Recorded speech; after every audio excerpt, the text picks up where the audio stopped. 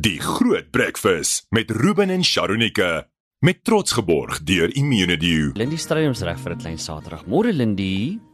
Goeiemôre Ruben en Sharonike.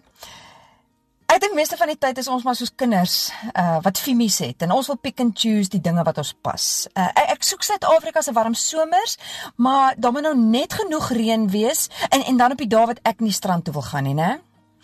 Ek soek 'n lekker werk, maar met lekker betaling. Ek soek vrede, maar ek wil nie die vrede gaan maak nie. En ek soek die voorspoed in die toekoms en die verwagting wat God daar in Jeremia 29 vers 11 beloof, maar vra iemand anders vir God se opdrag in vers 5 tot 7, daai harde werk van bou en plant, bevorder en bid vir die welstand van daai stad of land. Veral as ek nou nie oortuig is hoe dit my persoonlike gemak en gerief direk gaan bevoordeel nie.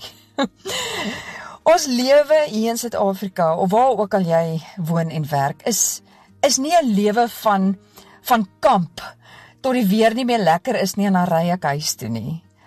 Ek glo ons is hier vir 'n rede, en ons blom nie net nie, maar bou waar ons geplant is, en ons plant waar ons bou, sodat ons God se voorsiening uit die grond kan ervaar, maar ook as die reaksie van hoop en nalatenskap. Ek plant vandag 'n stukkie skaduwee vir 'n volgende geslag en 'n volgende generasie wat hulle sal geniet. As ek net soos 'n vakansieganger wat pick and choose op die N1 verbyry en op afstand kyk, sal ek nooit onder die vel van 'n plek kan kom, sy mense leer ken en in die naderkom en raakleef 'n begrip vir die waarde en nood van ons land ontwikkel nie. Ek sal nie die welstand van Suid-Afrika soek en bid dat dit goed sal gaan met ons land, soos God van die mense in Jeremia 29 vra nie, want ek soek eintlik maar heeltyd net na selfs 'n nog groener lappie aarde. Die God van Suid-Afrika se sonskyn, die God van Suid-Afrika se mooie mense, is ook die God wat ons vra om sy koninkryk te laat kom en sy wil te laat geskied hier in Suid-Afrika. En daarom as ek vanjaar weer my kruisie trek, kies ek nie watter dele my pas nie.